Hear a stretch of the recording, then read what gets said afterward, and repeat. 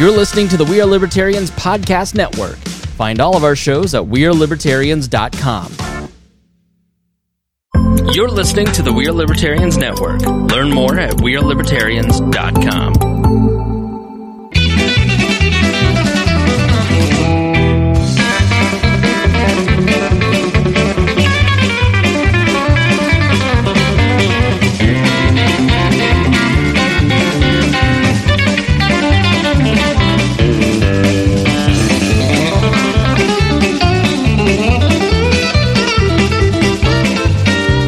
Welcome to the Boss Hog of Liberty podcast. This is episode number 207 of East Central Canada's favorite podcast. Jeremiah Morrill here, joined by, I guess, producer Blake McCown, co-host Zach Burcham, racing analysts Forrest Plank, and I think for the fourth year in a row, Mike McCown, we've got you here. Is this the fourth Indy 500 we've done? I think so. Man, it's gone quick. And I'm still caught off guard by Forrest Plank as a racing analyst. Well, I mean, wow. You're in the analyst title chair. You get. Whew. Yeah. You got the right gear on. Like, you know what you're talking about. Zach, what are we going to do? We're going to talk about 500, but first we're going to thank all the wonderful people of Patreon who, it's nice and cool in here. I don't know if anybody else has been outside. It's adequately cool in here. It's adequately cool in here. And if you've been outside the last couple of days, 70s. It's been offensive outside the last couple of days. But for all the people that do Patreon, we thank you. But if you contribute $50 or more a month, we love you. And so we're going to thank all those great folks, which is Christy Avery, who's the kind of like the libertarian in the Boss Hog house mom. She is always been great to us. Yeah. And then she made a random inspection of Henry County. She stopped by Montgomery's. She waited for us to be out of town and then came through just like you unexpectedly and was like, yeah. And we have Jonathan Phillips, everybody's favorite used car salesman, new car sales, yes. GMCs, Chevys, probably, I don't know, Buicks. Andy Moore, Buick GMC. We got Anthony Meyer, who is keeping America running by hauling stuff around the country, which we need lots and lots more of because there's not enough supplies going around to keep everybody busy, apparently. And then we're going to thank the Fiddler's Green Mobile Cigar Lounge. Sure. Cigar Lounge Studio. Chris Lamb and his awesome business. Multiple time guest on the program. Yeah. Working on a future visit potentially. And then if you also want to find different ways to support us, buy the merch. So we have BHOL 1, 2, 3, 4 and mug. That's all the different t-shirts, hoodies, mugs. I think we still have the masks in case you're going out to the track. You need them for another week or two. Yeah, those are still relevant if you're going to Marion County. And there's a Linktree link that, I will drop the Linktree link. Thanks to Jesse Riddle in the chat right now. And I believe you can just go to bosshogofliberty.com and all of the links are accessible from there as well. So yeah, and check out the website though because it's a new website. It looks great. I think we need to make a Racing Ain't for Quitters t-shirt. Racing Ain't for Quitters. Is that just going to be for Dakota?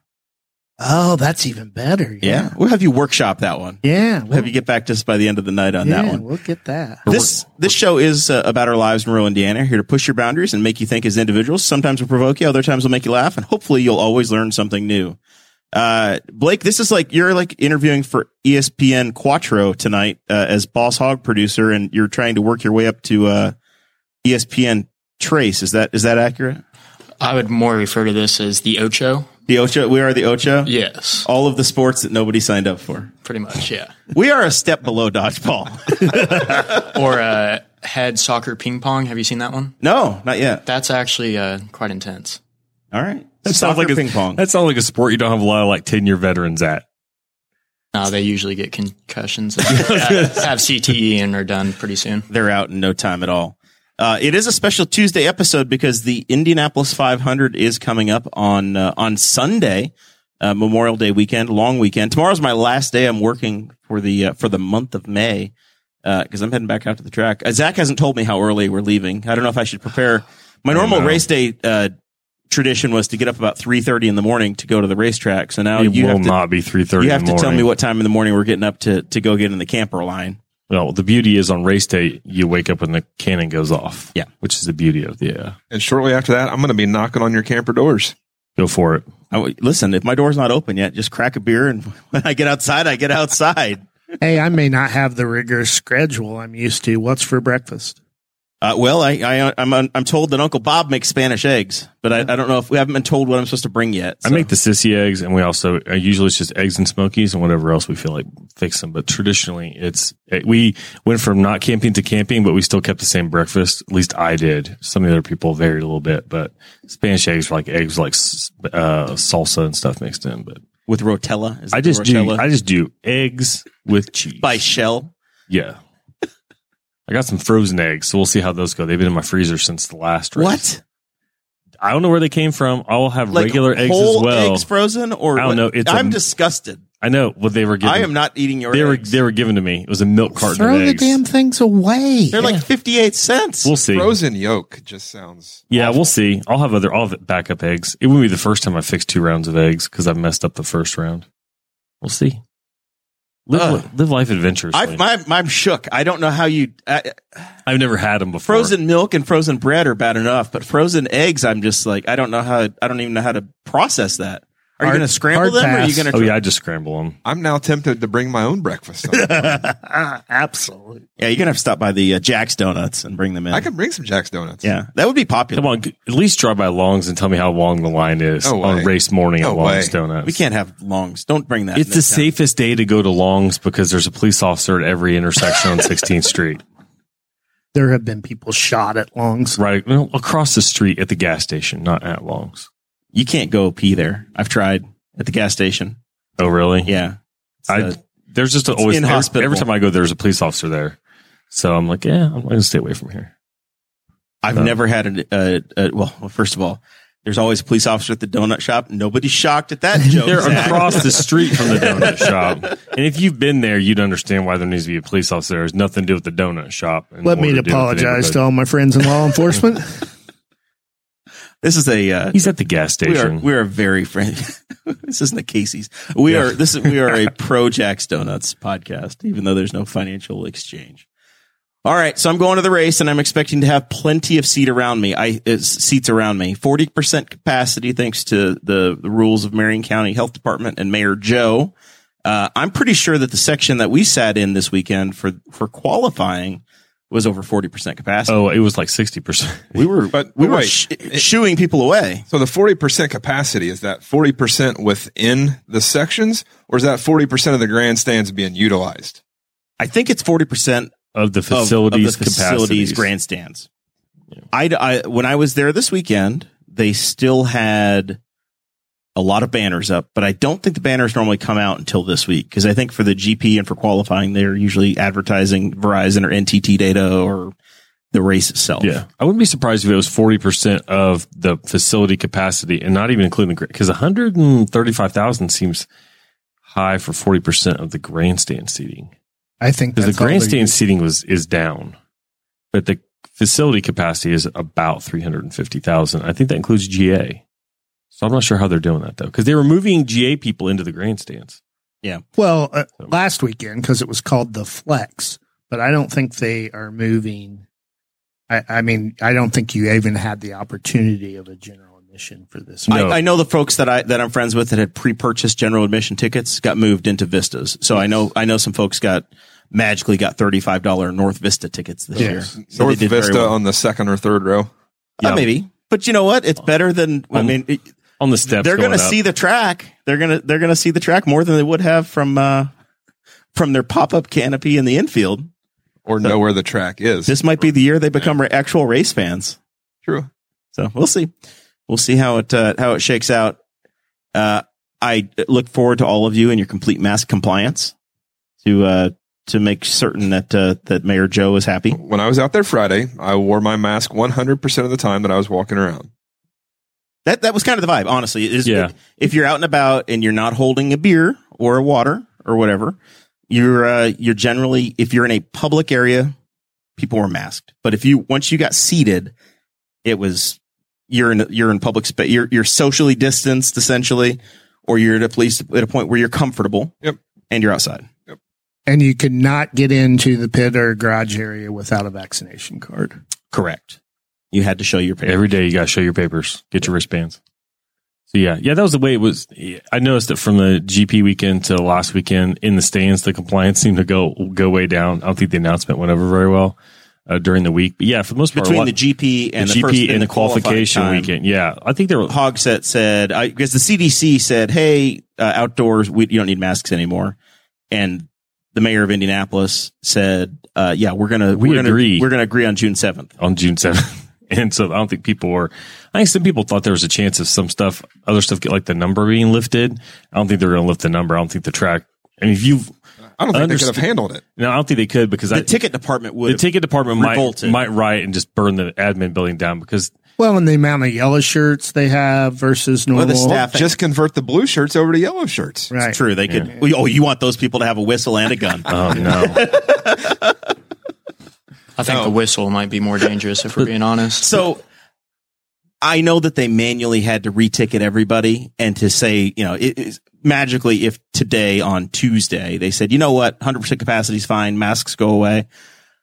Impossible. It would be impossible to reticket the crowd because you'd have to move people, it would just not work. Or even say you're going to go to 75% capacity. Where are you going to find? People have already said they're not going to use their tickets, or you'd have to go through the entire process, which took like 2 to 3 weeks, and then it took even longer to get tickets out. To then have to do it all over. It wasn't going to happen. And you have folks that would have to make travel arrangements that are coming from outside of the Indianapolis area. I did hear that Ed Carpenter, he made two statements on the JMV show on Emmis yesterday. One, he said he was really pissed about Joe Hogsett and his mask views as well. And two, he said that Bud Dinker had told him on Friday, so 4 days ago, that Bud Dinker is the number 2 guy in charge for Penske Entertainment, that they have about 3,000 tickets left to sell for the race. So if they're allowing 135,000 in, there are about 3,000 tickets being sold away from it actually being sold out, and then maybe you'd see it on NBC. So you're very close to actually having a true sellout. Still anxious to see where those 135,000 people are going to be sitting. Are you worried you have people near you? I'm sure that I'll have people near me. I mean, it sounds like they're going to have at least one seat between groups and then one row. I don't think you're going to have anybody sitting directly in front of you. It's going to be a really comfy about as comfortable as you're ever going to be at the 500 for people that are going, because you should have room for your cooler. You should have room for your cooler, and it should be about 20 degrees cooler than most 75 other years. High. Yeah. The one year I may not be in a fire suit. You can sit with me and wear your fire suit, Mike, if it makes you feel good. I don't think that's going to happen. You'll probably see the winning pass in turn 3. Yeah, I'm in the main straight. I will say that it might be a time that you kind of want more people in the stands, because I sit very high up in a very large set of aluminum bleachers, and you really want people blocking the sun from hitting the bleachers and then coming back at you. But that's why I'm in the shade. I'll take it. I'm not in the shade, but the flyover goes over my head. Yeah, but we talked about this on Friday, Forrest. Your tickets start with serial number 0005. Like your OG. They bought them directly from Tony Holman. I think so. you it is less than number 4,000. You got stuff like from when Lee Wallard was racing. Are you in a penthouse? No, just because I've never upgraded. I'm still in A. You go where? Yeah. So here's the question I have for you, Forrest. Once you decide to upgrade, can you get like 8 seats in the penthouse, or are you only allowed? If you have 2, can you only keep 2? How does seniority work around this place? So all I know is when I go to renew my tickets each year, and it shows me what options are available, every stand is available with my seniority. Yeah, but you don't. But I don't know how many, or if they're the first row or aisle seats or anything like that. You want to know the best thing about the chat right now is that former producer Chris Guffey Staten thinks that you're Sean Rao. He says you're a good-looking public defender. So you've got you may have the Sean Rao profile or position. I don't know. I'll tell you what I think it is, and Chris could comment on this. Is what is Mr. Rao's favorite hockey team, and what are their colors? Because I wonder if he thinks from the side profile that he's wearing Black Hawk gear. He's wearing, but it's orange. It's not red. Forrest, explain your shirt. I just had to explain it earlier to my wife. If you need to have that shirt explained. I understand what it is, but we are trying to educate people, Mike. Okay. I understand that it's a Kenny Brack shirt. Okay. I'm totally up to speed. This shirt is the Gilmore tribute to AJ Foyt. Yes. When he drove the number 14. He drove the number 14. Was he popular for that number? I don't know. Was he? Probably not. Absolutely. It's the number he won every except for the first race, right? In 61, he won in the one car. 14, yeah. In the Dean Van Line special, I would assume. Which the number 1 isn't going to be as successful this year. It might win. Hey, it's the best Foyt car. Second best. That's Foyt saying car. a lot. I think it's going to be the second best Foyt car when things are over. Sebastian Bourdais, I think, will still end up with the top 10. So yeah, you're in number 14, Gilmore, coyote orange, not papaya orange t-shirt. Papaya. I got my IMS Nike polo on. But actually, the real reason I'm wearing this shirt is because it was on the $5 clearance last year at the end of season sale. I love that sale. That's I get do you know where the clearance gift shop is at the track? next to the museum. Yeah, next to the that's museum. really good. I'd always visit at race morning. Is it going to be open this year? Yes, it's been open all week. Already been there. If you wear a schmedium, they've got all sorts of stuff for Do you. I look like I fit in a schmedium? The only guy that fits a medium's Dakota, and he's out working. I got the Vineyard Vines 50th anniversary Mario shirt at the discount store. Very nice. And you haven't worn it to the track very much because I don't see any tenderloin mustard stains. No, on it there yet. are none. Me in a white shirt do not last long. It doesn't go well. Gray is about all I can hope for. White, I'm not so sure. And then you've got a political shirt because it's a political show, Zachary. Yeah, Robin Miller. Anyone but Miller 2020. Yep. I like Robin Miller. The slogan is, I don't have any hobbies. I gamble. I go to races and I'm an asshole. Paid for by This Week in IndyCar. We have a lot in common. I don't gamble, though. Well, if you can get into it. All right. Have you guys had an interaction with a mask ambassador yet? Mike, you've been out to the track a few times this month. We talked about that before. A lot. Have you hung out with the blue shirts? We got the yellow shirts, now we got the blue shirts. No, I'm usually in the garage area or in a suite. When you're not actually working and you get to the suites for the first time in 35 years, it's a lot of fun, man. I had Grouper at Andretti's suite the other day. You know, I'm used to track dogs. So Thanks for the invite, guys. yeah. Haven't been to a suite this year. Really? No. Yeah, me neither. Yeah. Forrest and I Have just your like people left call out. my people. I waved at Jeremiah on Fast Friday, and he showed me his pit and garage pass with his name on it. Zach rolled his eyes at me. And I said, fancy, and just kept walking. I tried to get you to come in the garage with me. And you're like, screw you. I need to go get a hot dog. I just left the garage. I think I was hustling up to the E-Penthouse for lunch to eat my turkey sandwich. I saw Jeremiah's Snapchat from hanging out in the pits on Friday, and from way up above turn one, spotted me. I zoomed in as far as I could and took a picture and said, I see you. But I was not as privileged to be right behind the pits. I really think that you and I were 4 feet apart several times on Friday. And you completely ignored me. I didn't see you until I saw your pictures. You guys were right by me in the Grand Prix race because I kept seeing your posts and I was like, you could have got some nice candid shots of us getting very excited for VK in his first win, but you didn't look for us. Yeah. You knew we were there and you chose to not, to shoot the cars instead of us. I think I sent you something during that. I'm very forgetful. Yeah, I think you probably did. I have a confession to make, Mike. I was probably drinking that day.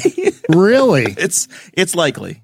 It's likely that I was consuming something. You know, I'm probably one of few other than the drivers that doesn't drink during races. Well, Zach's in that club too. Never drank. Me, no, it's a great spectating sport. I can't say I never did, but I can say I haven't in a long time. At the track, no matter what time it is, it's beer 30. Yeah. Time the alarm goes off, cannon goes off, beer 30. I mean, it's sometimes you can start with some whiskey in your coffee, or a Bloody Mary. Bloody Marys, yeah, yeah, that's a popular one in the campsites around me. So, normally we talk about racing, but I have not interacted with the mask ambassador. I see them all around. They don't really. I never saw them do anything or say anything to anybody. Nope, they just walk. They just walk around. They hold their sign. They kind of act like the seatbelt lady, the seatbelt the TSA folks, or the your stewardess. Yeah, just telling you to buckle up. It's kind of. I've seen some gestures from them, and they have a flag, a paddle, like a ping pong paddle. I want to buy one of those paddles because that's going to be a really good piece of memorabilia. So funny story about that. First of all, if you want to interact with a mask ambassador, take your teenage daughter to the track and walk around, and they will point out every single mask ambassador who is wearing their mask incorrectly. Good point. I'll bet that. We spent probably 20 minutes behind Ed Carpenter's pit on Friday, right next to a mask ambassador, holding a sign up the entire time. Every driver that came by, he just stuck his chest out, had him sign his blue shirt that Speedway gave him. 4 different team members walked by and asked him how much he would sell that sign for. Wanting to buy the mask ambassador. Wanting to buy the mask ambassador sign because this is the only year you'll see that at the 500. Hopefully. Yeah.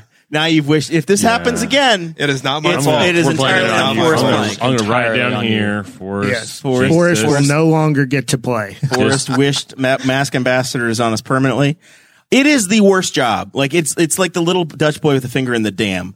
When you know the job is being eliminated, as soon as you take it, and you know that there's 135,000 people and 3,000 of them are going to be vigilant about wearing their masks and everybody else is going to give you the finger. It is the worst possible job to have out there. That's probably why they don't say anything. Yeah. I don't know. I think lose. there's some sanitation jobs that would be worse.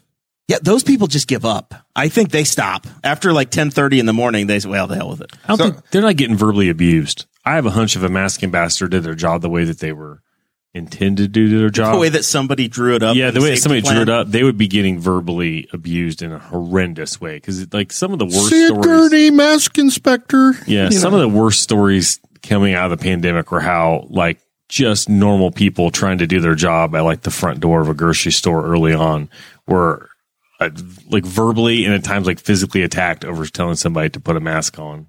And it's still happening to people. There was one, I think for the practice and qualifying day of the Grand Prix, which would have been the very first day that they allowed fans in the track in May.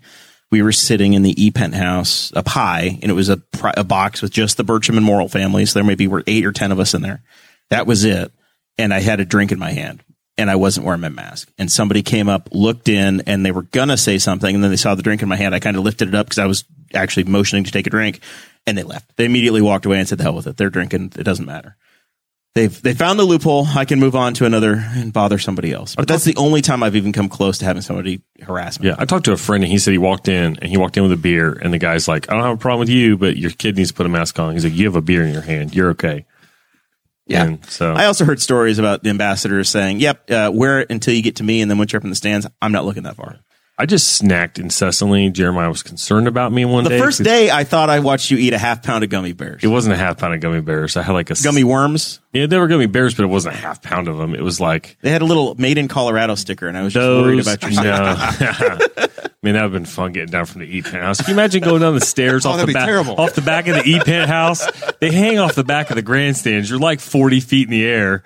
Or more, and then you'd imagine that. I bet the stairs feel like they're flying off the back of the grandstand. No, that would not be good. This week, I climbed those stairs for the very first time. We did it once. That is not fun. Somehow we overshot the last elevator, and we just said the hell with it, and we climbed it, and it was. My wife doesn't go up. She went up, I think, but she'll find a way to get back to an elevator going down. And they're not. I mean, everything there is sturdy. It's not like you're going to like. It's just small track. It's a big climb, but those stairs are just hanging off the back of the grandstand. And so there is this feeling of, man, I hope these are sturdy, and everything is. But yeah, it's a climb up there. And then you get there and you have to go to ramp, and there's more stairs to actually get to your seats. I think some sets of the stairs are a little better than others. Like down in E, it's a little sketchy. You get into B, some are good, some are bad. Then once you get up into paddock, like the ones right next to the elevator that stick way out. Yeah. No, the ones that stick out, I think they go up higher. I don't know. Just felt different. At least they're a little more back and forth. They're not as too. If you're listening while driving in your car, we encourage you at this time to pull up a map on your cell phone in the Indianapolis Motor Speedway and match up grandstands so you have a concept of where we're at. We're mostly talking about just try to keep the car within the lines. Yeah. A lot of the seats that we normally sit in, this has been an experimental year. Last year was in the fall of checking out different areas of the track. And this year there's been some reduction in where you can go. So we've spent a lot more time on the outside of the track than I ever have. Yeah, it's been like 2 years since I've been to like the turn 3 grass mounds, and that where I would spend a lot of time with kids in the turn 3 grass mounds, and I have not.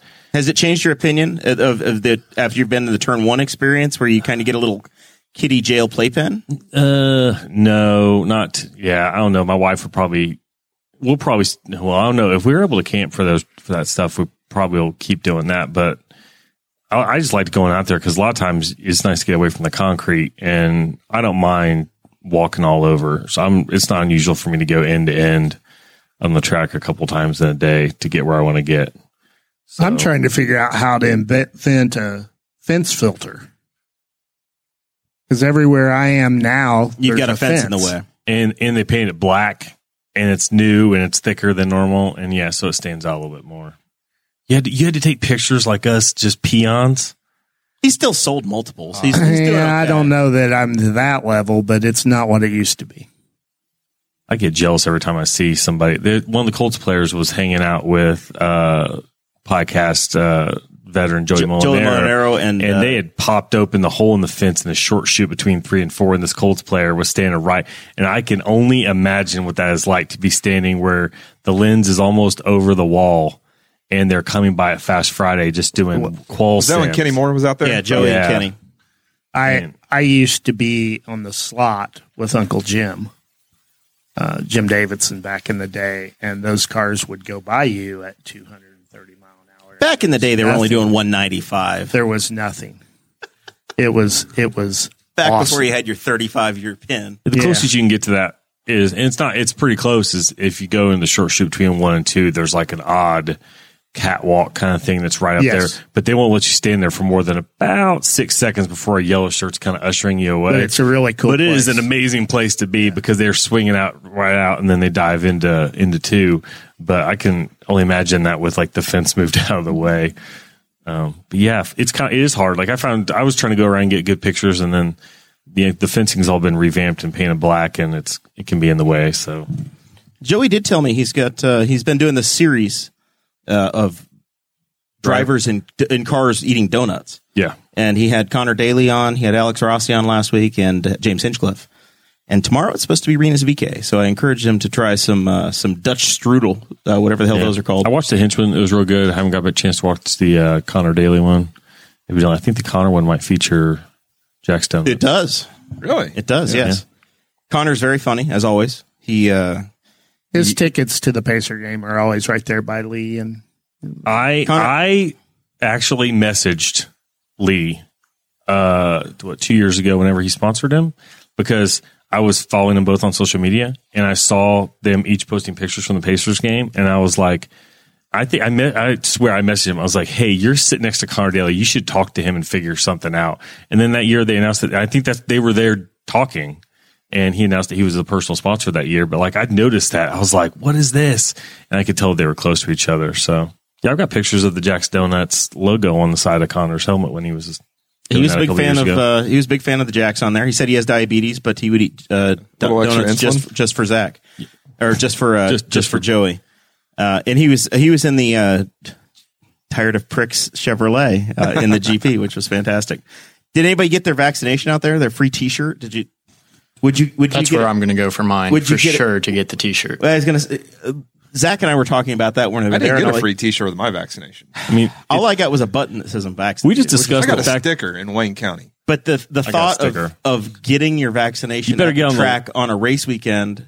If you went in there like Fast Friday and we were planning on coming back for a fun weekend on the track, and you got vaccinated on Friday, you might just be late. You might fall off the stairs coming off of one of those penthouse levels because.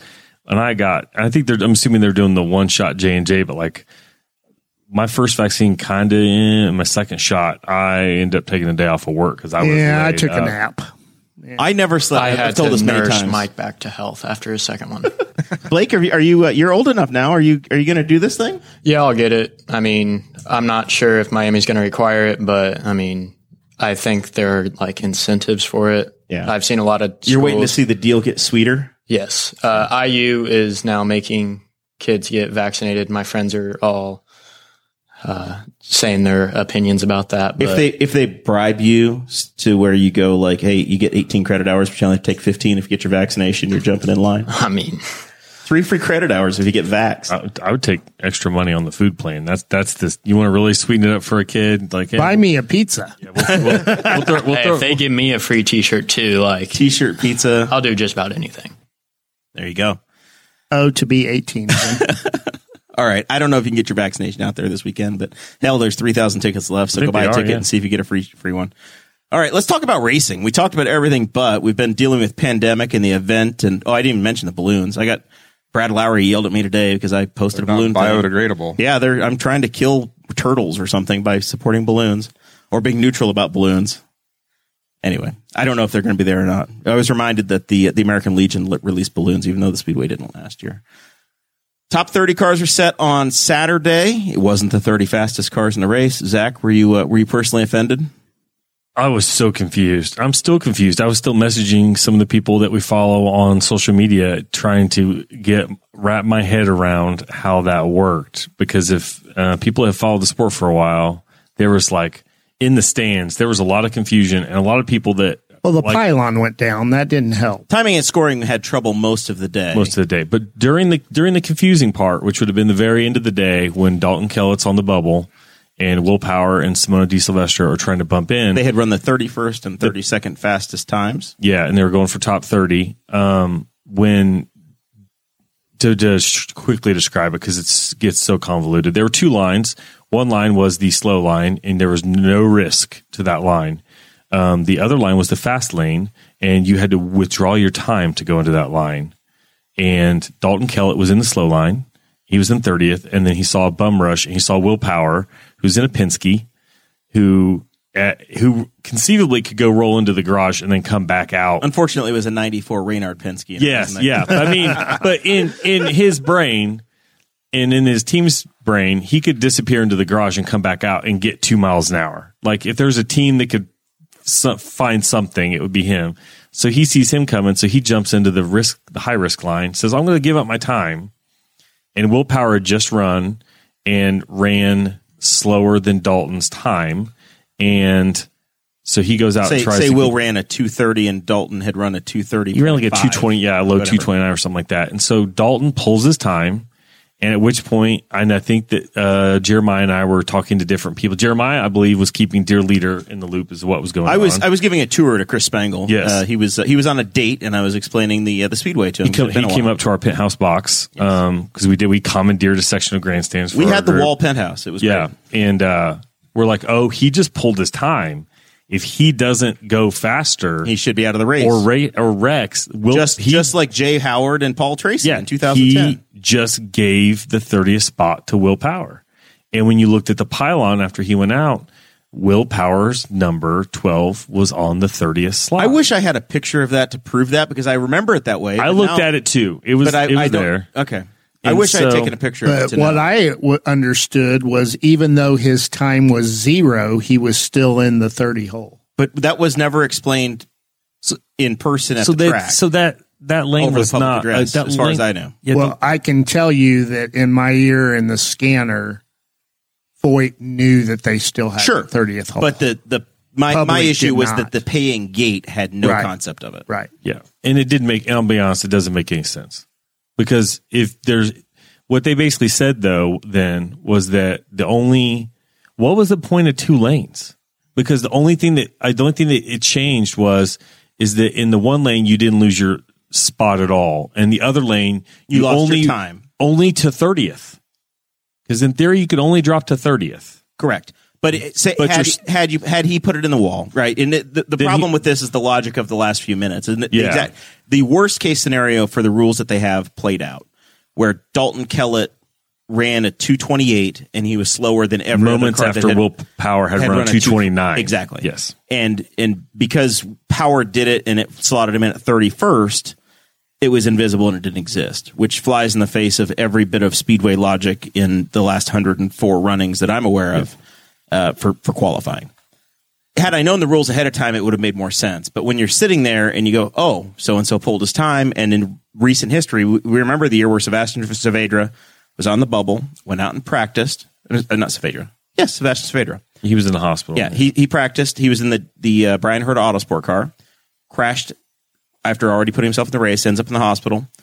He gets bumped by Paul Tracy. He gets bumped by a number of cars, but Paul Tracy and Jay Howard end up ahead of him. They each withdraw their times, try to requalify, and both end up slower. Saavedra is elevated to the race first time Brian Herta ever makes the race as a car owner. Juxtapose that to this year, where you've got the It Foyt worked team completely different. that does it completely differently. But that's not the first time that it's worked differently.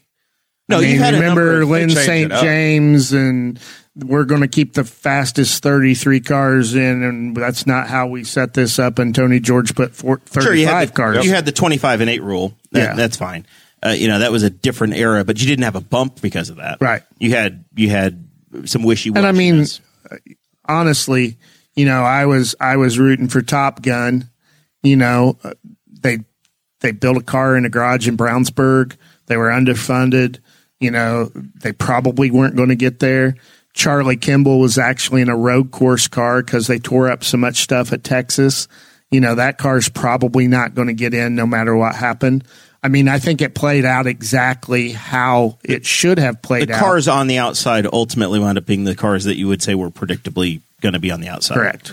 Foyt had 4 cars there, and they had lost a tremendous amount of equipment on the last oval race, and they were going to run 4 cars. I guess the Hildebrand car was a brand new car; it had never run before. It was the Foyt team turned around the car that they ran for Charlie Kimball the weekend before at the AMR-GP, and then Bourdais obviously is their number one guy, and Kellett is a full-timer. So Right. the way that the pecking order worked out at Foyt made sense. And then, if you were going to pick somebody that was going to end up going home, you thought it was going to be either Carlin Simone was the best story of the month. Simone Pagino or Simona de Silvestro. Simona. That's probably the best story of the month, Fred Autosport. but it's probably not because it's Penske. Very much Penske supported. But the shocker is that how many people would have thought that 40% of the back row shootout was going to be Penske's. Right. Penske affiliated. Yeah, Penske affiliate or Penske. And it was like Roger Penske was in, I don't think he's been on a timing stand for his own team since he bought everything, but he was standing next to the timing stand for Peretta when the time ran out. He was staying there with the team when she made the race. But So she made the race, and then the next thing that happened is we had the Fast 9 shootout. Well, I need to back up. Certainly. Okay. The best thing that happened was Simona got out of the car and walked over and hugged Charlie Kimball that didn't make the race. Yeah. That was a class move. I was right in front of me. I mean, hats off to her. That usually doesn't happen because people are upset and tempers are flying. It was a neat thing to see. And kudos to those ladies that put it in the show. I think that whole team story is kind of cool, especially once you start reading the backstory of some of the crew members and what they've gone through to get to where they are. A lot of them back January timeframe weren't even in auto racing. Right. And here they are putting a team in the greatest spectacle in sports. And I know they do have some experience on the team too. I know Linda Conti, who owned a race team back in the early 2000s in the IRL era. She was Robbie McGee's car owner when he ran the Indy 500 in the Energizer car. I think she's a spotter for them as well. So even you've got some people that have racing ties that are historically been around. And Beth Peretta had attempted to start Grace Autosport maybe 4 years ago, somewhere in that range, with Catherine Legg to race. So it was great to see that team came through, and it sounds like they're going to try to run some more races more than just the Indy 500. Top Gun's also talked about it as well. Yeah. It's always a fear of, if a team doesn't make the 500, are they going to be able to come back? They're going to go belly up. Yeah. What's going to happen? Okay, now we can go to Fast 9. All right. I just had to throw that in. So in setting up the Fast 9, Zach has the opinion, I guess, that the qualifying draw was based upon the Fast Friday practice times. yes. So Scott Dixon ran the fastest time in practice. Yeah, and it was in Friday it's called, they get boost. It's a higher level just for qualifications. And so the whole day they are doing their best, and sometimes not a very good job, to just you usually keep 2 to 3 cars on a track, maybe 4, but it'd be 1 or 2 warming up or cooling down, and then 2 as far away from them on the track as they can. So they'd be on opposite straightaways. And just randomly in the middle of the day, like 4 or 5 o'clock, I'm like, what's Dixon doing out here? And Dixon comes out, gets behind somebody, and drops a 233 and just blitzes the entire field. I'm like, what did he do that for? It was so pointless. And then at the get done, But they kept complaining that they couldn't get a clean lap. they couldn't get it cleaned up. But But to your eye, he was getting a toe. Anybody that's been around knows that what they were doing looked like sandbagging at Indianapolis at its very finest, which is teams would never get a 4-lap run. A lot of times they wouldn't even get a full run period. They would run segments. They would see how they did coming off 2, coming around off of 4, and then let off, and then track the other side of the track. But I was like, what is this about? And then they start talking as we're leaving, like, oh yeah, we're going to do the draw, and it's an order of speed for the day. But that doesn't mean that he gets the first pill. So this is my thing. Is it he still drew luckily, first. but he got the first pick. He got a really lucky draw. Well, was it like the New York Knicks and Patrick Ewing, where there was a frozen coin on the table? You did look at the draw, and you were like, it's all the heavy hitters up front. But he's the first guy to draw, and he draws number 1. But did it matter? Because the next day he ran last, and he pistol it was the field both ways. preferred to time. Yeah. The preferred time. The track got nasty. He got the best possible time to go on both days. Yeah, great for him. He's the champ. He's the champ anyway. He's got 4 poles in the race, but he got to go early on Saturday at the coolest time, and he got to go last on Sunday, which was theoretically the coolest time. Yeah. With only and 9 the cloud cars. cover came over. Sure. The seas parted, and Scott Dixon was the Iceman and did his thing. And I really thought Carpenter was going to get it. I thought the 2 Carpenter cars. I want somebody to tell me what their special sauce is, what they're doing, because they transcend their engine manufacturer performance all of the by cars, a long shot. All of the cars at the bottom end of the grid that were in the bottom 5 were Chevrolet engines. It didn't, 7 of the 9 cars that were in the Fast 9 were Honda engines. Except the for only Ed 2 Carpenter. were the Ed Carpenter cars. yeah. I mean, like at one point during the back row shootout, they were interviewing Connor, and I forget whose garage he was in down there. Sage Karam, I think, maybe, or in his pit area. And he's like, I'm down here supporting them. Just want to see another Chevy get in. I was like, there's nothing but Chevys down here, Connor. There's no Hondas down here. Just walk around to everybody and shake everybody's hands because they're all Chevys. Connor was, in some of the interviews he's done later, it sounds like he was very tight with the Top Gun guys, because I think he was a teammate with R.C. Enerson when they were at Coyne, and they have some friendships there. But I think Connor also said this week in an interview that Enerson was completely trimmed out as much as they could with the Top Gun car as well. Yeah, I think I heard him say he couldn't. He said if they trimmed out any more, they'd take the wings off completely. And if you've ever seen it in any car when they're trimmed out, the rear wing will be aimed up.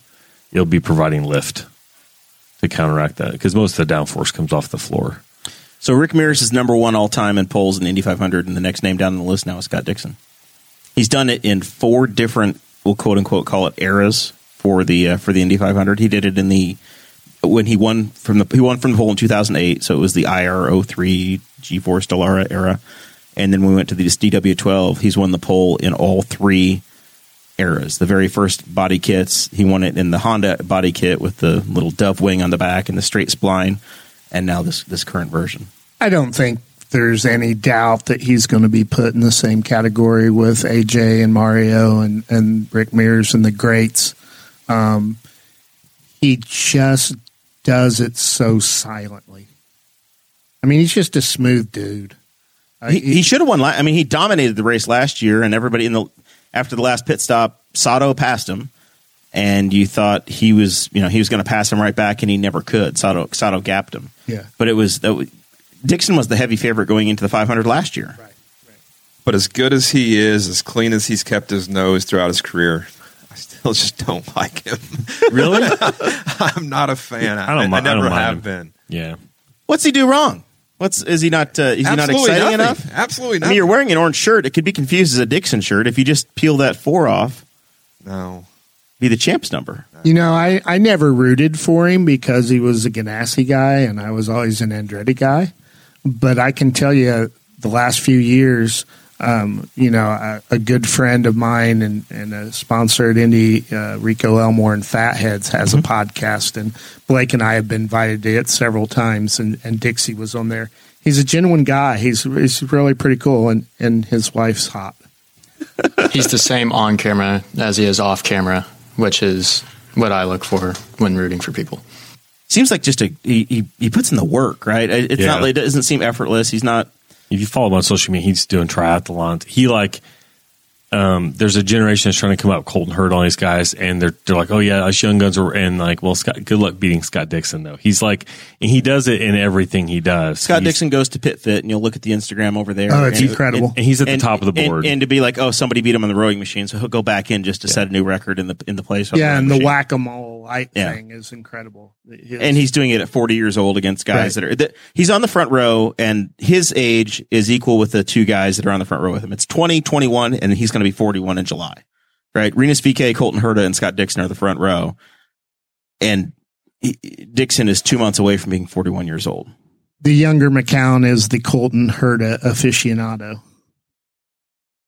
Indeed. Are you Colton is my man. Are you a big Gainbridge guy now? What's Gainbridge do? Well, ever since they kicked Zach Veach out of the car, I will support Gainbridge until I die. Not a Zach Veach guy, let me tell you. He's a rat. He's been a fine sports car driver. I think he podiumed at Mid-Ohio in the Lexus. Who cares? He's doing all right. I like Zach Veach. Zach Veach lives in a likable van. Guy. Yeah, he's built. He's not at all 3'8" tall. Exactly, looks like a rat. Drives like he looks like he's 12. If you ever see Zach Veach, he's tiny. He looks 12. Like he crawled out from underneath. Blake, he looks like a hobbit. Blake, I'm going to give you some homework. Good okay, right. I want you to go look up Dinner with Racers podcast and listen to the 2 Zach Veach episodes. The first episode, he talks about how he accidentally got his girlfriend stabbed by a stingray at Long Beach. Exhibit B for him being a rat. And then they did a follow-up interview post-pandemic, and it sounds like a country song. He's recently singled, by the way. I don't care. I think you'll enjoy the podcast. Colton forever, right? Yeah, Colton's my dude. All right, so you mentioned the front row. Like 45% of all winners have come out of the front row. Who is it this year? I think it's Dixon. Experience says it's going to be Dixon because it's a 500-mile race. VK is so fast, but 200 laps of him keeping it all together, and I don't know. Cooler weather should help. The car should handle better.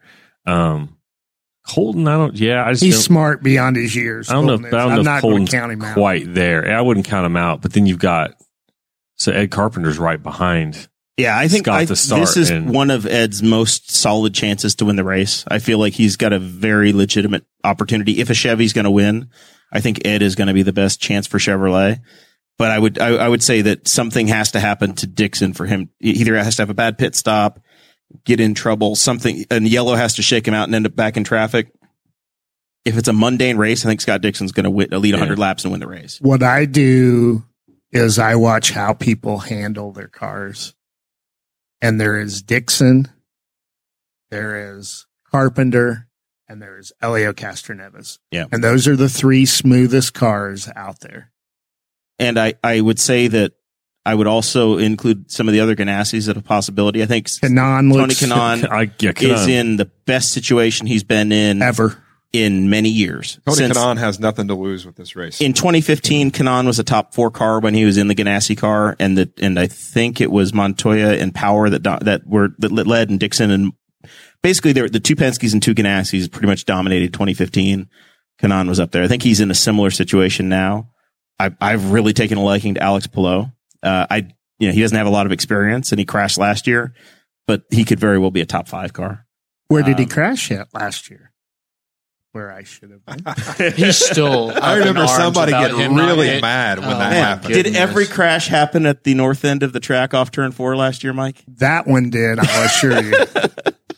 I cried, real tears. Like, this man will not, sorry, dude, sucks, but gotta get over it.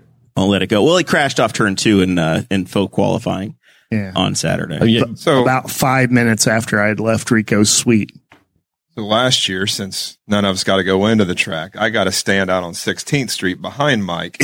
And I didn't even have to be looking at the board to know where a wreck occurred before I heard Mike yelling obsessively with his hands in the air, "There's more money out of my pocket."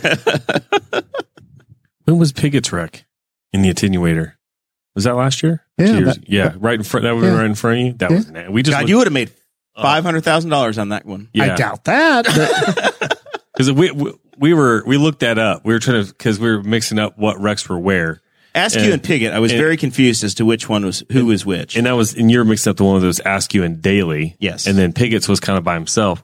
And, that was Piggott ended the race. Yeah, that was a horrendous accident. Anytime they hit the attenuators at the end of the pit wall, anytime a car hits that, it's just not good. It was legendary. I mean, it wasn't quite Mark Dismore or Billy Boat, but it was a good hit. It essentially ended his I'm looking at the top 10. Push pause on it for the starts. You got Dixon in there. How many starts does he have at Indy? Probably 20. And so it's the same for Ed. I'm assuming it's probably pretty close to that. Kanan's got 20 or 21. Elio Castroneves probably Elio's got the most starts. This is his 21st start. And then Ryan Hunter-Reay's in there quietly in 7th. And then if you need somebody that's hungry just outside the Fast Nines, Alexander Rossi, who has just been haunted since 2016 by not being able to repeat. So if Andretti can pull it together a little bit on their pacing, but they had something because obviously Colton's like almost, I don't consider him an Andretti guy. He'll outdrive the entire team. None of us have said Graham Ray Hall or Takuma Sato. It's because Graham Ray Hall is also in the same category as Zach Veach. You know what? They're on other ends of the height spectrum. Don't you attack Graham Ray Hall. I'm not a super fan of his, but he brought a McLaren F1 to Indianapolis so I could look at it, and I appreciate Graham for that. He's bringing high quality automobiles for me to go look at Cars and Coffee. I saw it in Mid-Ohio. Well, he'll be, but they'll just be there. I know Jeremiah just goes to racetracks and finds one of 28. I go to racetracks, let myself in, and there happened to be testing a couple $1 million McLaren. Yeah, that they're restoring. But I looked at it and said, man, that's a cool BMW. It's got Nelson Piquet's name on it and Danny Sullivan's. I'm going to take a picture. Zach looks at it and strokes out. Yeah, Graham's got a pretty good shot, but somehow Sato is just so good there. And you don't think about him because you won't think about him until about 195 when he's just like this. When he's third. He's third. You don't know how he got there. Well, you don't think about him until lap 195 because he's third or he's taking the third place car out. Because he's trying to run over. No attack, no chance. That's his motto. That's how he rolls. I mean, he is like 2 moves away from being a 5-time Indy 500 champion. Yeah. Very close. It's comical how we're being a dead man. Wait, well, hey, he's in his 40s. Nobody knows how old he is. He could be 55 for all we know. You know, I think he is like 45 or 46 or something like that. And he's older than everybody thinks he is, but he's probably Kanan's age. He does his own thing. Yeah, those 3, Kanan, Dixon, and Ed Carpenter, those 3 are, I wouldn't put it past him because they have the experience and you have to put there. Elio in that category. Yeah, I picked him to be on the pole. I would be. He was my dark horse for the pole. So you have seen some veteran guys win with some of the very small teams, and Meyershank is not that small, but they are on the expanding side. They're growing. The Meyershank folks will be very careful to say that they're getting Andretti support, Andretti engineering support, but they don't work out of the Andretti building. They have their own building in Columbus, Ohio, where they prepare their cars, they house their cars, they do the work on their cars. They eat under the Andretti tent. And I think that they would have been, I don't think it would have been a stretch for them to have both of their cars in the Fast 9 had Jack Harvey not gone out and gotten a blister the size of a basketball on his tire. 4 good fires. Well, that has to be set up. No, I don't think it was because it didn't happen the second time, and I don't think they took him back to the garage to change anything. It was, and I saw somebody ask on Twitter what happened here, and they said that, and it wasn't anybody that worked for Firestone. They said once in a while there's a bad tire. If anybody saw the picture, he had a blister on his tire that was literally, it was more than half the width of the tire, and it was showing cords. The tire looked like somebody had flat spotted it and then run another 30 laps on it. Yeah, right. and it looked like it was a used tire and not a new sticker tire. It had 3 laps on it, or 4. By the time but anyway, I was going to say that you saw Dan Weldon won for Brian Herta Autosport. Great victory. You saw KV Racing win with Tony Kanaan. We got to back up. Dan Weldon didn't win with Brian Herta. J.R. Hildebrand lost. Either way. That's spotter. That's spotter. That's spotter. Yeah, watch out for that wall right there. Thanks, Max. Well, he was also trying to pedal it. He thought he was out of fuel. Yeah. So he was. I think Hildebrand, looking back on that accident in 2011, he was concerned that if he breathed the throttle, he was going to run out of fuel and he wasn't going to make it around. And where was that accident? Turn 4. In front of me. Yeah. That was the other funny thing about the alignment in the current Indy 500 is that Charlie Kimball, who caused that accident for Hildebrand, and Hildebrand were teammates at Voigt this year. But then you saw Tony Kanaan, veteran, also get another win, get his only Indy 500 win so far for KV, for Jimmy Vassar's team. So very possible that Meyer-Shank joins the ranks there. It would be their first win as an IndyCar team. And wouldn't it be great for Leo that loses his ride with Penske to come back and win it with a subpar team? On Penske's track? On Penske's track. It'd be a great payday for you. Yeah, it'll be really good. 50-1. Yeah. If Simona wins, I put $5 on her, and I think I'm going to win $1,500. Let's see what happens. But the way the qualifications were, it's a very bizarre field because it's cream very much risen to the top at the front of the field, and then there's a bunch that fell to the back of the field, and then a lot of the people that you thought were going to be at the back of the field are in the middle and not where you expect them. Like Pietro Fittipaldi, I think is like 13th, and there. J.R. Hildebrand, which people probably didn't give him much of a shot, is right there in the middle. So it's kind of a weird thing. Santino Ferrucci. Ferrucci's very good. He's finished in the top 10 both races he's had, but he put it in the wall this week. And I thought that was going to seriously hurt his chances of having a good qualifying run or a good finish. But the team recovered really well in putting that. And together. Max Chilton's not in the back row. No, he did all right. Front to back this year, what's the speed difference? The closest in history. 3 miles an hour, I think. 231 and change to 228 and change. I know the front row is like 3 100ths? Yeah. It's the fastest field in the history again. It's been like 7 years since they've had the fastest field, but it's the fastest field. I think the average speed is over 230 miles an hour as well, which is getting close. I mean, the average speed of the race of the field is over 230, and the fastest qualifying average ever is 237 for Ari in 96. Who lost his ring? And he found it. He found it. Same day. It wasn't a prank. And then if anybody else follows on social media, Scott McLaughlin. You know, talk about losing something. Scott McLaughlin lost the keys. He's a Penske driver, driving the Yellow Submarine, taking Elio's old ride. Lost his keys to his truck like 4 days ago. I was like, anybody sees he left him in his golf cart. I was like, rookie move. And you thought somebody stole him. So he has his truck flatbedded out, gets a new set of keys, finds the old keys under his bus. After he's gone to the effort of getting his truck rekeyed. Sure, that's not a prank? It sure sounds like a prank to me. It was a very covert prank, and maybe they saw something in him that they were afraid of them finding out what had happened. I think that only happens in the Andretti and Ganassi camp. Was it Connor Daly that they came out and wrapped his car hot pink? That was Sage Karam. Oh, Sage they never said they didn't like Sage when he was at Chip Ganassi, but they sure didn't treat him like they liked him. Yeah, they wrapped his car in pink. Alexander Rossi had his wheels taken off of his golf cart, I believe, by Colton Herta and Connor Daly last year. And stacked up nicely, and the wheels were stacked up on top of his motorhome. And then there was a prank on Connor Daly in recent years where his rented motorhome was filled with glitter balloons. And cups of water. And it was rented from the best one was Greg Biffle. The best one was Tony Kanaan sending one of every pair of Dan Weldon's shoes back to England. From Japan.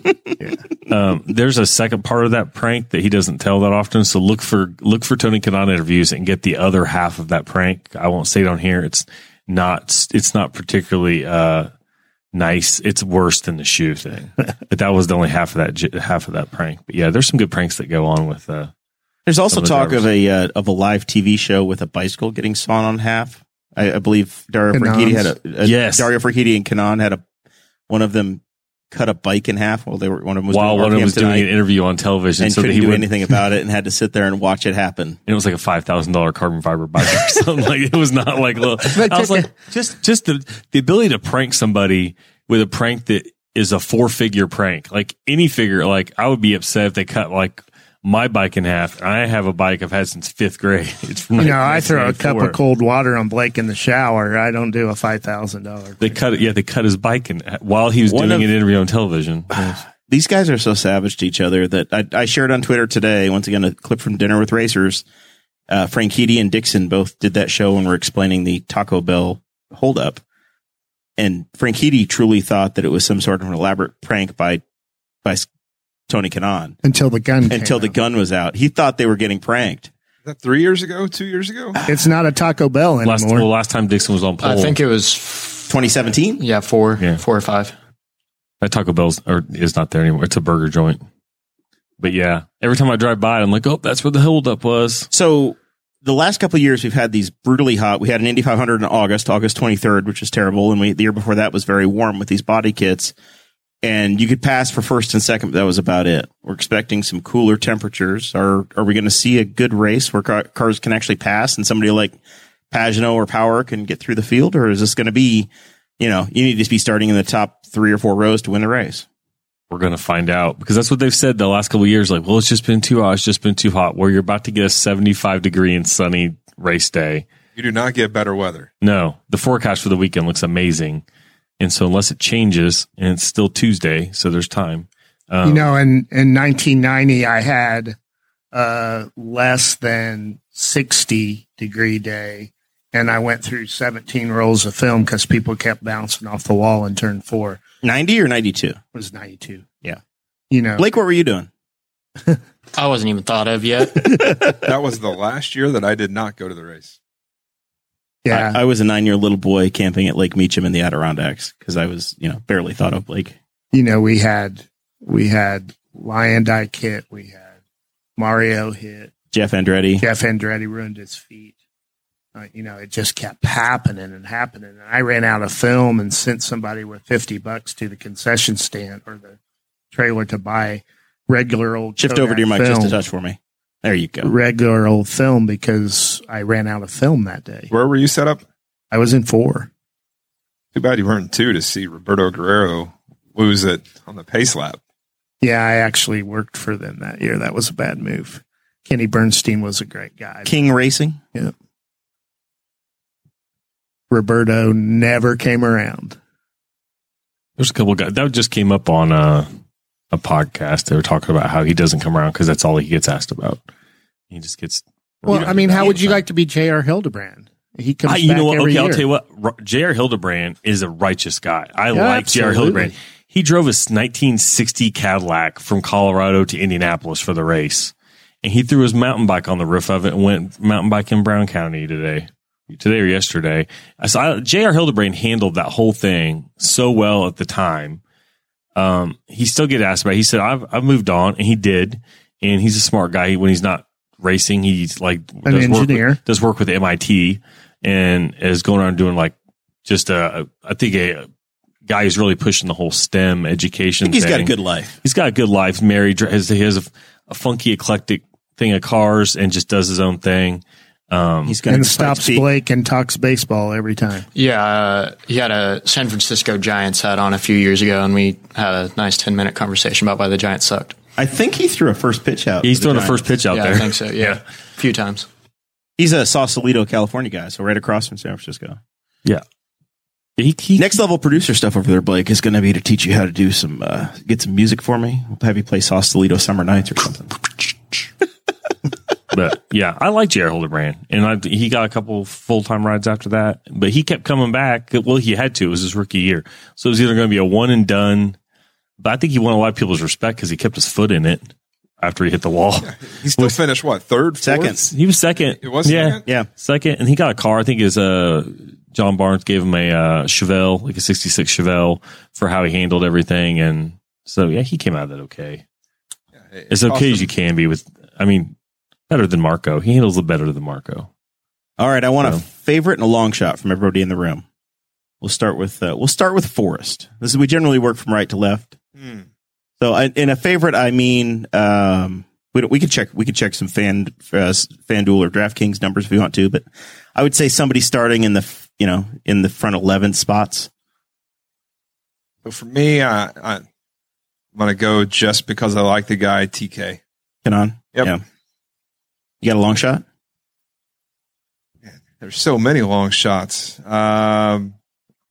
Because I want to see a mullet on the Borg Warner. CD. Connor Daly. That's one of those guys that you thought was going to be a lot farther up the row and didn't qualify that. But he owned it. He said he would screw up his downforce levels. Yep. The team wanted to trim more, and he was not comfortable with it, essentially. Yep. Blake, what do you got? You going to go Colton Herta and Zach Veach? Colton Herta, for sure. Yeah, he's going to be my favorite. And then as my dark horse, I'm going James Hinchcliffe out of row 6. Very fair. Do you need to support your decision, or you just know that you're an Andretti homer and that's the way it's going to go? That's pretty much it. Mike, you going to call the Ed Carpenter cars again? You're going to pick Elio. I'm going to pick Elio. He's in the when we set this rule so that you got to front 11. He's got to be your favorite. He's not your dark horse pick. No, I'm going to go with Elio, and I'm going to go back with number 10. Alex Palou is my long shot. He's starting top 11. Wait, that's invalid. Can't do it. Got to pick somebody farther back than that. You can't call a long shot from the second. Yeah, double outside dipping, second bro. row. Yeah, I don't think so, because I don't think he's where he should be. he's in a Ganassi car. All 4 Ganassis are in the top 9. All right, if I have to dark horse back further, then I'm going to go with Connor as well, because he is in a Carpenter car. In a Carpenter car that's pretty solid. All right, Zachary. I'm just going to pull some around. I've been scrolling through here just trying to see. So, trying to pick. I'll go Ed Carpenter for a favorite, although I like Tony Kanaan would be fantastic, and it would be great to rile the crowd up because he gets everybody going. And then, man, long shot, I'm trying to choose between. I'll go Juan Pablo Montoya. The only driver in the field to choose chocolate milk. Yes, he can't have it. I love that they posted that, but they'll only give you whole 2% or skim. I would rather see Salt Walter. I bet they told him, you can't do that. And he's like, it is what it is. It's probably what he said to him. He said, don't care. You're going to print it. And I was like, yeah, I like, well, he's won 40% of the Indy 500s he's entered. Yeah, but he's not run that many. I know, but it's still, he's only run like 3. That's staggering. But I think I think he'll be the class of that team, and they might be able to figure something out. But you said long shot. There's a long shot. This feels like cheating. So Scott Dixon is my favorite. I truly think that something fluky has to happen for him. Something has to shuffle him out of something's his got strategy. to hit him, or something's going to have to break. Something's got to break, or he's got to have a pit sequence that gets him out of that catches him wrong. And I guarantee you that his car right now is in 1 million pieces, and it's being inspected for each and every piece for potential failure, and that some particularly looked over Honda engine is being thrown in that thing, and not just one off the shelf. It violates the spirit of the rule to say a long shot would be Joseph Newgarden, because I don't think he's that doesn't work, but he's starting 21st. Yeah, Penske's are a long shot this year. But yeah, I would say Newgarden would be my long shot. If one of them is going to drive through, I think he or Pagano has the best shot at it. I can't take Palou, but he can take Newgarden. Yeah, but that's why I said it. It's because Palou is in 6th, and he is a race winner. He's already won a race this year. Your favorite was starting behind your dark horse. Yeah, it's the world according to Mike over here. I mean, Palou is probably unlikely because he's so young, but so was Montoya. Yeah, but I could see with the right guy on his timing stand, and then he's driving the 10 car, right? That's the one Dario Franchitti won with twice. And that's the car that Dan Weldon and the team Dan Weldon dominated the 2006 Indy 500 in. Completely different car. It's the same team, same guys, same. It's very consistent. It's the sought after seat. Boo. Hey, look, my bride has walked in the door. Lovely Sarah Potter just rolled in, or Sarah Morrill. Sarah Potter Morrill. Yeah, either or. All right. The final thing I wanted to talk about with you guys is your race day traditions. It's a different year, and Mike, we've heard a little bit from Mike that he's still searching. You don't have seats, right? You got to find a place to be. I have. You're gonna have to settle for a suite somewhere. I have seats. I just don't want to be in them. I'm still searching to try to get work for race day and be back to where I normally am. I have a very strict race routine. I have the same guy make my breakfast every year. You drink the same Gatorade every morning. Yeah, every morning. I do the same thing, and this is going to be different. Last year was different with Blake and I in Forest with our nose against the fence looking in, and this year it's going to be different. I'm going to be inside, and I'm going to be a fan instead of a photographer. But we're working on it, and I made 3 more calls today, and it's just is what it is. Blake, if your dad gets a photography gig, are you going to ditch him and go be a fan in turn 3? Blake has I've got a very good setup. I sit with Mark Morris on outside of turn 1. That is my favorite spot on the track. See him coming out of 4 right in front of you, making passes at 1 and into 2. What's your morning look like? Your routine before you get to the seats? I get to Morris's house at 6:45, and Man, that's sleeping in. we head over. I have woken up at the 4 He's a.m. sort of a Nancy. I don't wake up at 4 a.m. to hear the bomb go off. Like, I get it's tradition, but like, you can leave at 7 and make it just fine. All right, Forrest, what's the tradition look like for you? You're not allowed to park in your normal spot. I know. You've mentioned it to me every time I've seen you for the last 3 months. It's the first time in 20 years or so that I'm having to park outside of the track, and I'm not sure how I feel about that. I know how I felt. You're visibly about the first shook. time. I didn't like it. I'm not a fan, but fortunately, the Speedway was generous enough to give me a parking lot right behind my seats, so it's not bad. But one of my favorite traditions now, since I've been taking my daughter, is getting a picture with her, walking behind Tower Terrace, somewhere around the Pagoda, somewhere down near Gasoline Alley, race morning. And the first year, it wasn't anything planned, and it was something that my wife just took the picture. And now it's something I look forward to every year. And I know that with the post-high school career she wants to pursue, this could be my next to last race with her. So that's what I'm looking forward to. It's an important one. Yep. Zach, I get to be a part of your tradition a little bit this year until you lose me somewhere along Usually the way. I'm half asleep. A cannon goes off. I say, oop, gates are open, and I go back to bed. And then I eventually get up and we fix breakfast and sit around. And usually we regret not having fixed lunch because they pushed the race start back a couple of years ago. And then I shoot to be in the stands after God Bless America, but before Back Home Again, Indiana. You're not going to wish ill on the dead, are you? No, but I just was not a fan of Florence Henderson at the time. So my goal was to get up there right after she was done. So, and I still kind of do that, but it depended on how long it took to get through security. So my tradition has been, since they started selling the infield parking passes, that I would buy myself an infield parking pass and line up and be parked on the road at 5 a.m. so that I could hear the bomb go off at 6 and hopefully have my little plot of ground claimed by 6:30 or 7 o'clock and have a morning party in the infield. Since I walked over a couple times. You have since they've taken that freedom away from us this year, and the viewing mounds and those parking lots are closed. I also had purchased camping, so I've been shifted into through the miracle of childbirth. I've been shifted into parking lot 6. Very premium area we are in. And I get to hang out with the Birchman family. But I have to schedule my departure slightly different from you guys because you're only walking to 4, and I got to walk all the way down to 3. So I got to leave like 10 minutes before you. I'm in the short shoot. I have to walk right across the street. Yeah, you're so rough. Me too. You're going to get 700 steps in, Forrest. I know. Yeah. On race day. That was my life the last couple of weeks because we were camped in 2, and it was right. Just walk in and walk right into the tunnel into the infield. I'm like, well, this isn't too bad. And we would truck it up to the E penthouse, but any extra walking I did was because I felt like it, not because I had to. My timing, it's going to be all messed up this year because I always timed it to where I could walk from my parking spot and still walk across the track there at the south end of the pits. Well, without having that option this year, I don't know what time to go to my seats. Yeah, it's one of the most frustrating things this month is not being able to walk behind the pit lane at the south end of the track. It drives me up. All of those seats are gone. You can't walk through that area. And they're not using it for anything. They have flags and golf carts parked there.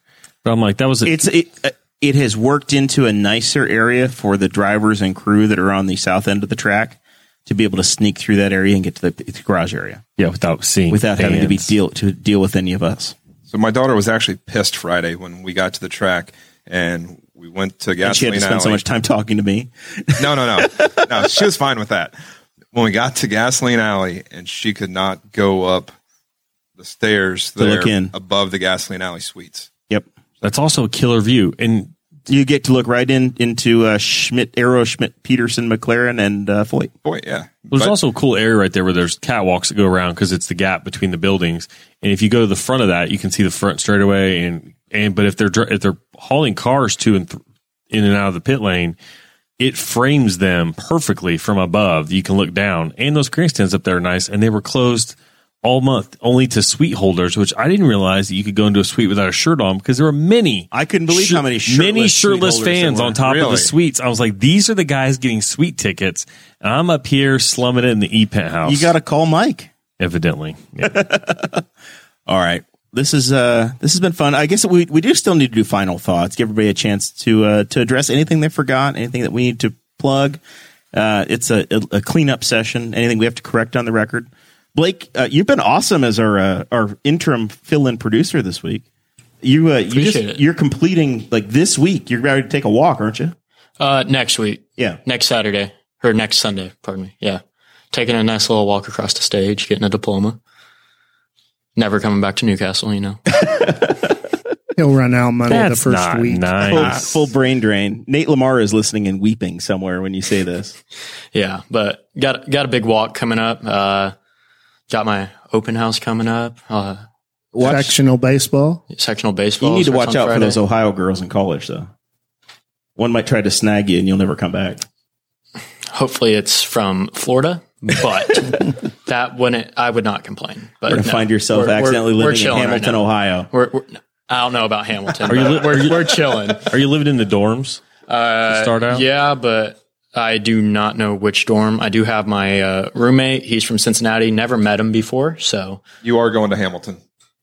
no.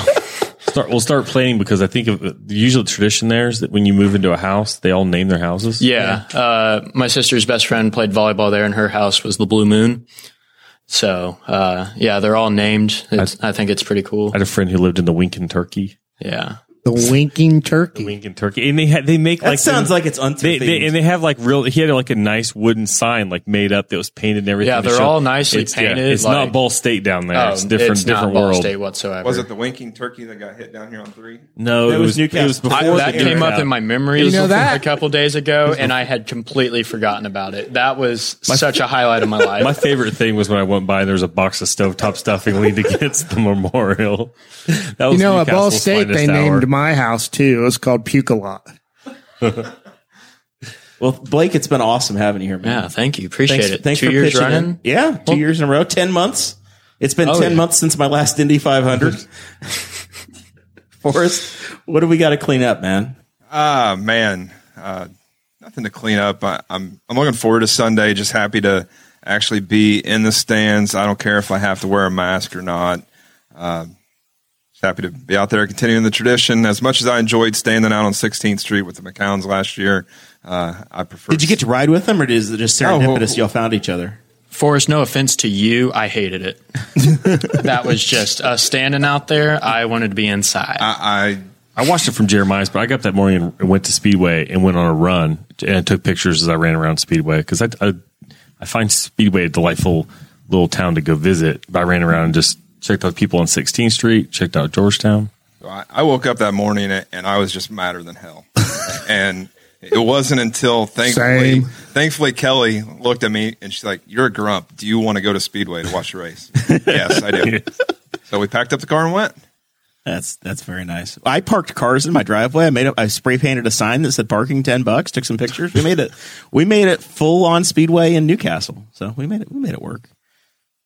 Mike, what do you say? If people need to buy a house or get on the application list to buy a house and be the first alternate starter in your list of absolutely, yeah, because we're in carb day every day. It seems like. I guess my thing and my parting shot is, what if you were Roger Penske and you go spend bazillions of dollars on this and we hit a pandemic and you get nothing? Lose millions and millions of dollars, and every restroom is painted nice. Everything has been redone. Every sign has been redone. And, kudos to a guy that loves the sport. Absolutely. The place looks phenomenal. The golf course. There's souvenirs in every seat.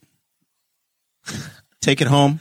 Little red sticker. The red sticker. It says, do not stay here. Do not use. I wanted to try to pull one of those off, but I didn't know where I was going to stick it.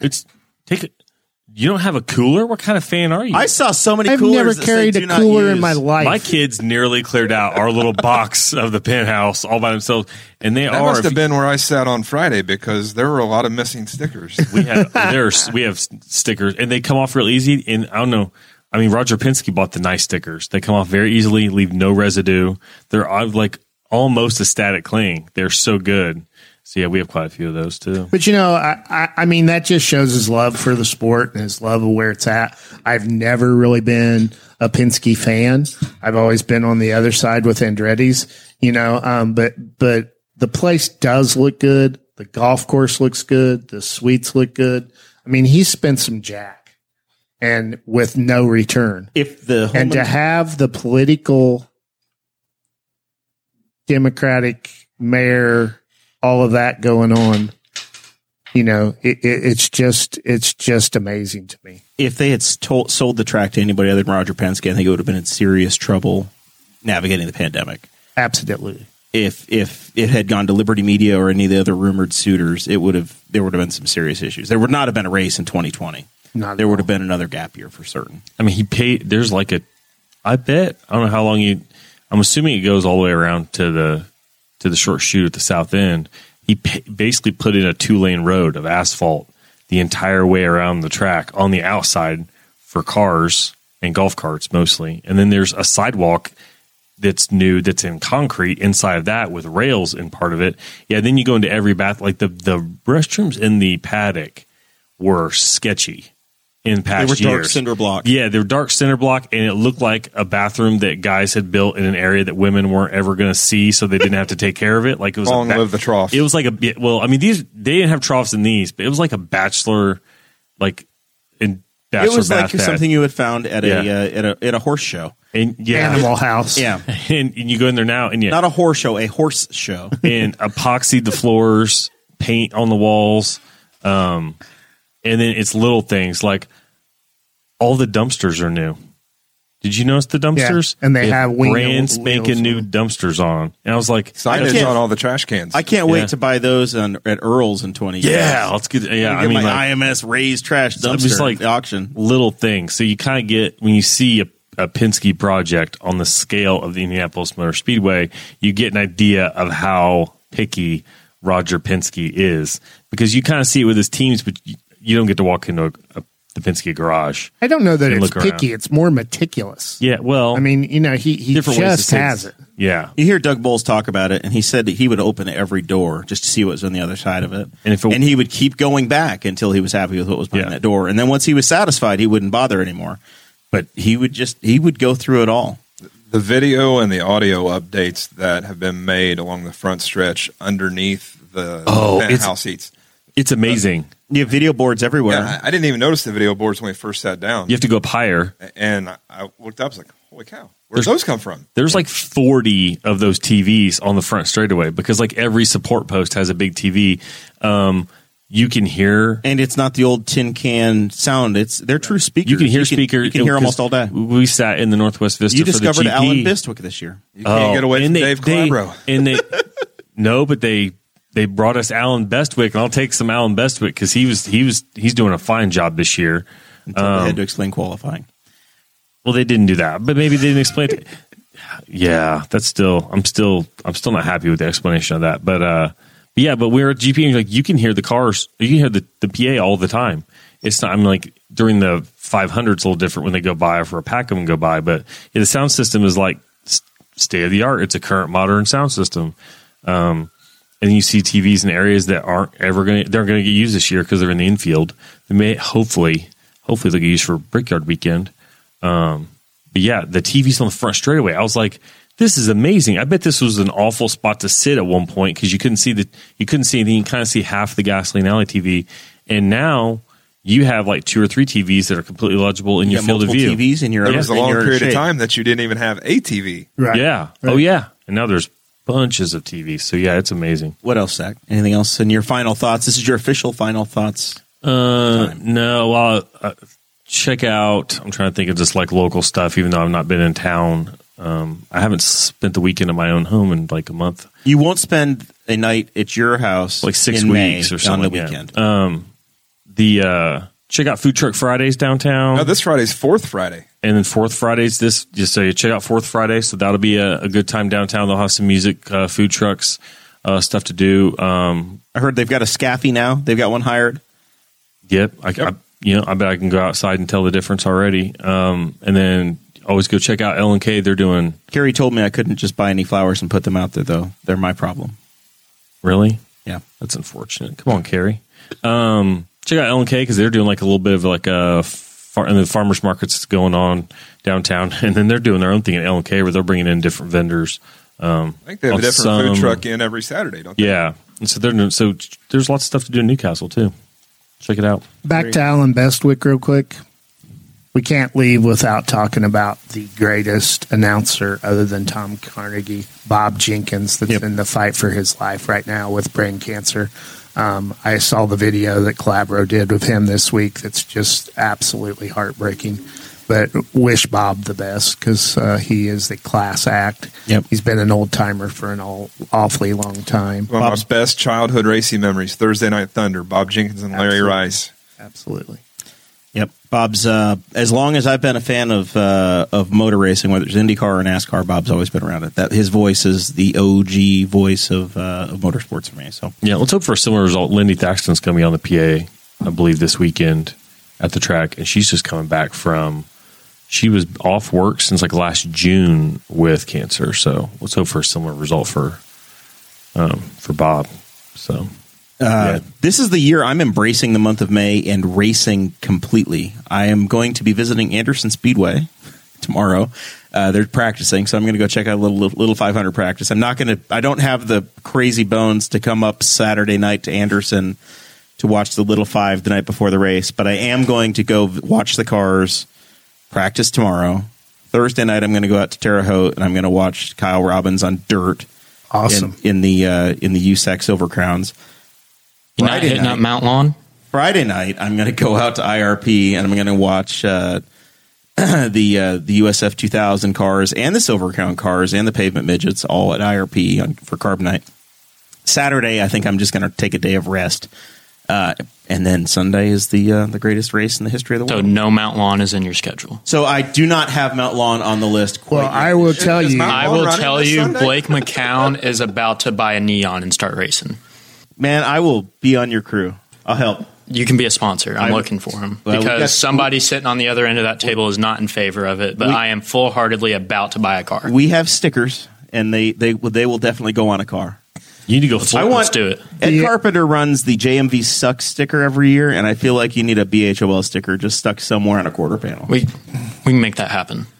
I mean, for the first time in history, the FC Tucker McCown team is sponsoring a Mount Lawn race car this year. Really? Why is it not? What class? The Blake McCown special. We are in the Crown Vics with Kaylee Atkinson. All right. Who came in second last weekend and won her heat race. Doing very, very well. Racing against the boys. So very nice. Blake and I have been Blake out there. McCown in a Dodge Neon. I mean, that is very Henry County of you to go for a Mopar product. Do you still have the truck, Blake?